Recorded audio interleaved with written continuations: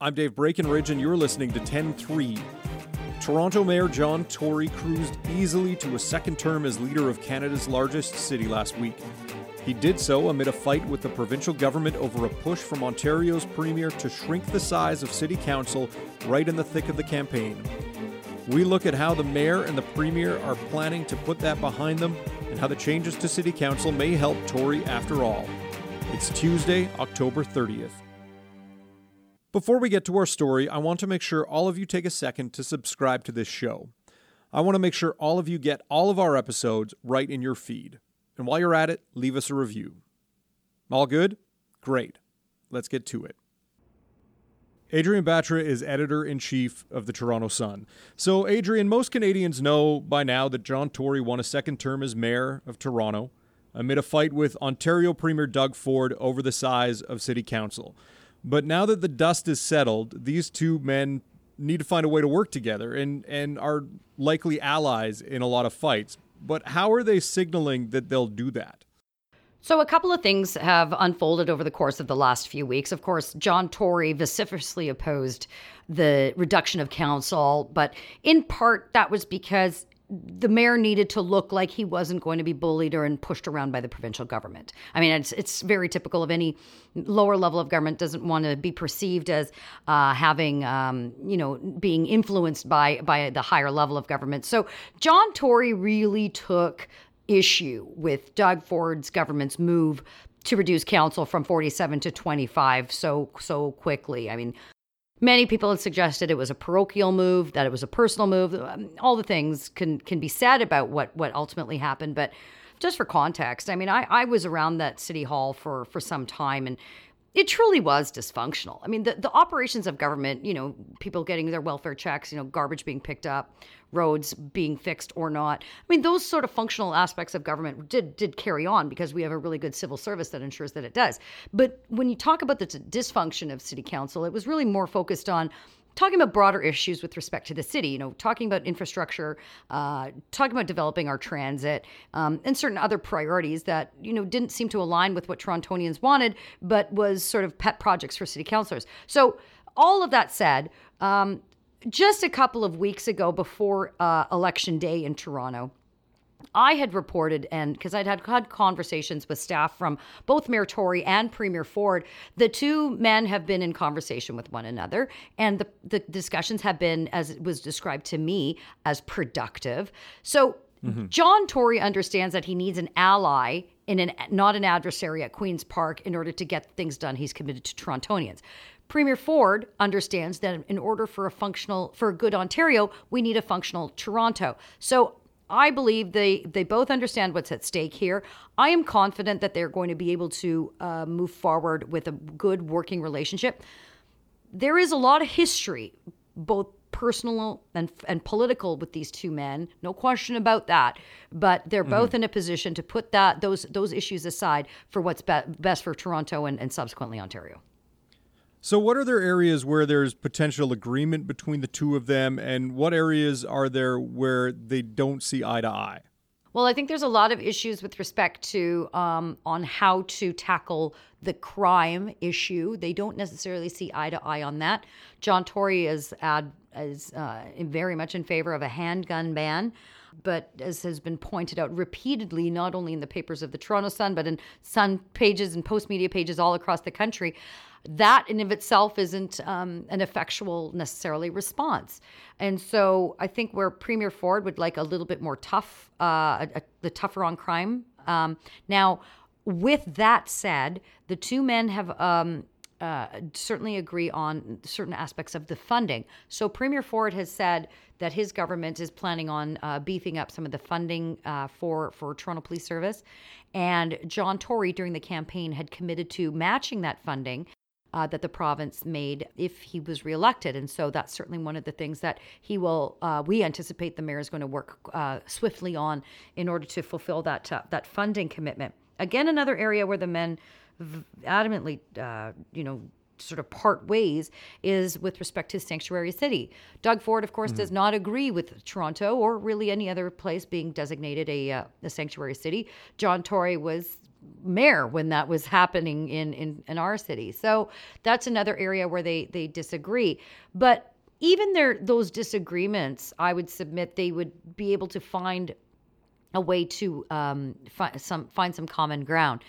I think they oppose one another on the fight against climate change. Obviously, the Ford government is going to do everything that they possibly can to oppose Justin Trudeau's carbon tax that he wants to introduce to all Canadians. John Tory, I think, would have a different approach to certain aspects of that. There's other areas too, but I guess generally speaking, there is far more in common than what's keeping them apart. It's just perhaps maybe the method by which one gets there. Now, you mentioned this earlier, and one of the things that was a big bugbear for Ford, and he made no bones about it, is that local government in Toronto is broken. He wanted to fix Toronto city government. Now that he has a smaller city council and a potential ally in John Tory in the mayor's chair, will he ease off some of that talk, do you think? Or could there be some more influence exerted by Ford in the future? So I'm going to answer that two ways. So one of the biggest knocks against Premier Ford when he made this move to cut council from 47 to 25 was that he was doing it to exact revenge upon a number of people who were terrible to his brother when Rob Ford was mayor, that he is making this just purely personal. He's being vindictive. I would answer that the results from the Monday election would sort of prove that wrong, because a lot of there was some conversation that Doug Ford just wants to sort of turn city council to the right. Well, certainly there was a lot of those that would be perceived or vote generally center right-ish were returned and are coming to City Hall. We only have 3 new faces of the 25 going back to council, but it sort of lays to rest, I think, that notion that Doug just wanted to turn it to the right, because there's a lot of left-wing councillors that got reelected and are going back to council that would never vote for John Tory. So there's that aspect of it. Now, of the 25, I would say anywhere between 15 to 17 of those, John Tory would have support for pretty much any given motion. And that's enough for a majority and enough to move the agenda forward. And then the second part to my answer is the other aspect that had been discussed is whether or not the provincial government is prepared to give the city, in this particular instance, Toronto, more authority to the mayor. So meaning it's almost like when you watch those American shows, the mayor and the chief of police are sitting in there and, they're collaborating. It doesn't quite work that way in Canada. The civilian bodies of the provincial political side cannot dictate to the police what can happen on operational matters. But there is an influence. We do have the mayor, for example, does sit on the Toronto Police Board.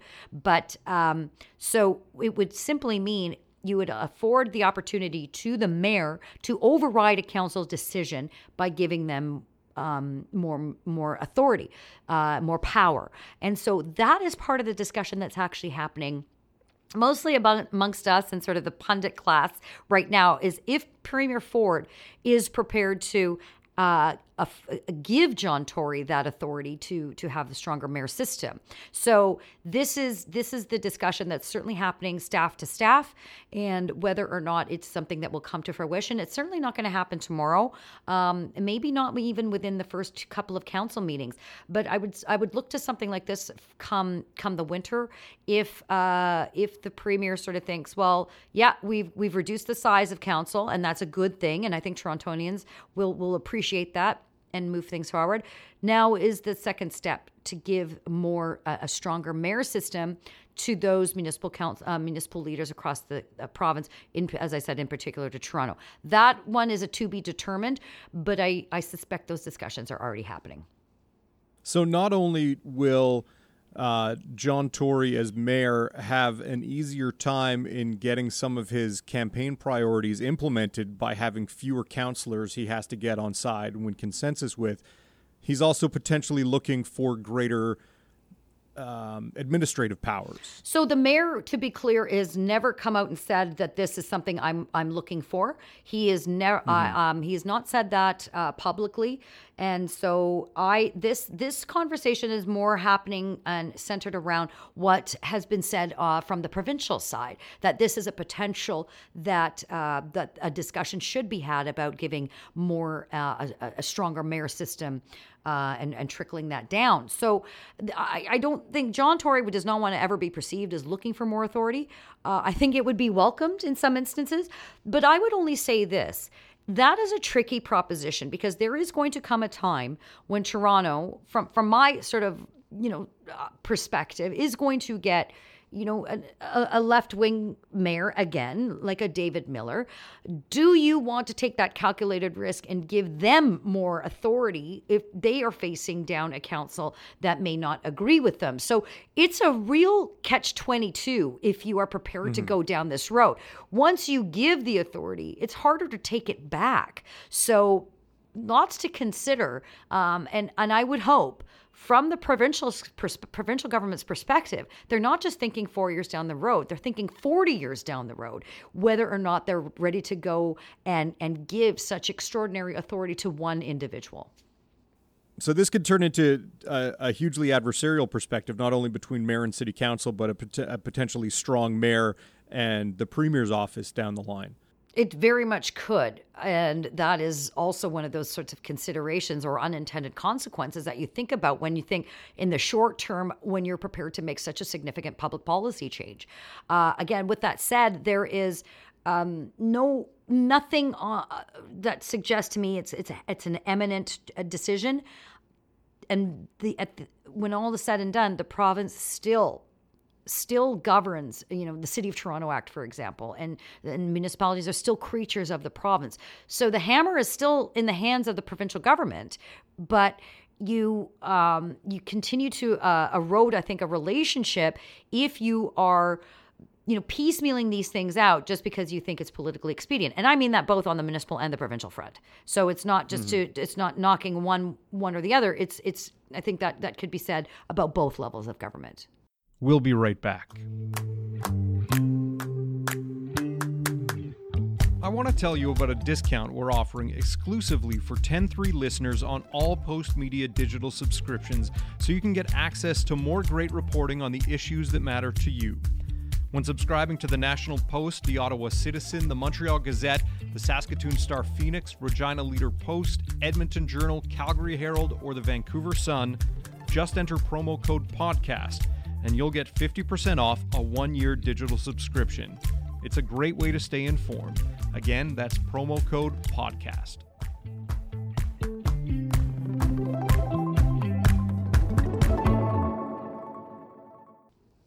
Now, you mentioned before that you figure there are anywhere between 14 and 17 city councillors who probably John Tory could have on his side to implement his agenda.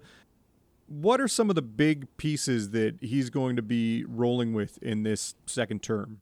First and foremost, the biggest challenge that City Council is going to be facing is the reduction. So we're now at 25 and 26 with the mayor. So who is the mayor going to put on his executive? Who is going to be the speaker? Who will be the chair of the Toronto Transit Commission?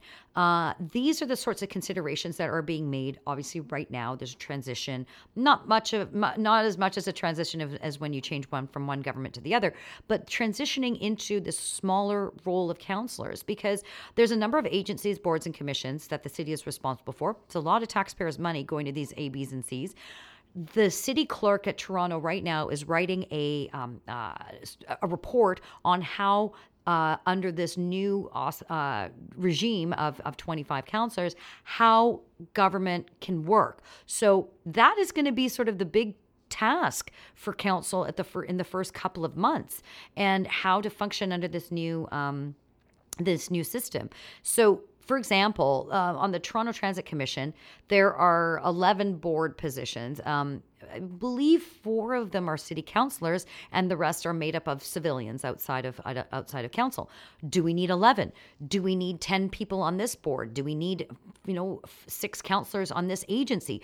Those are I know it sounds a bit boring, but this is actually the part of the governing part that that residents don't see, that sort of the making of sausages. That is going to be a big challenge and task for the next foreseeable future for this new council and for the mayor.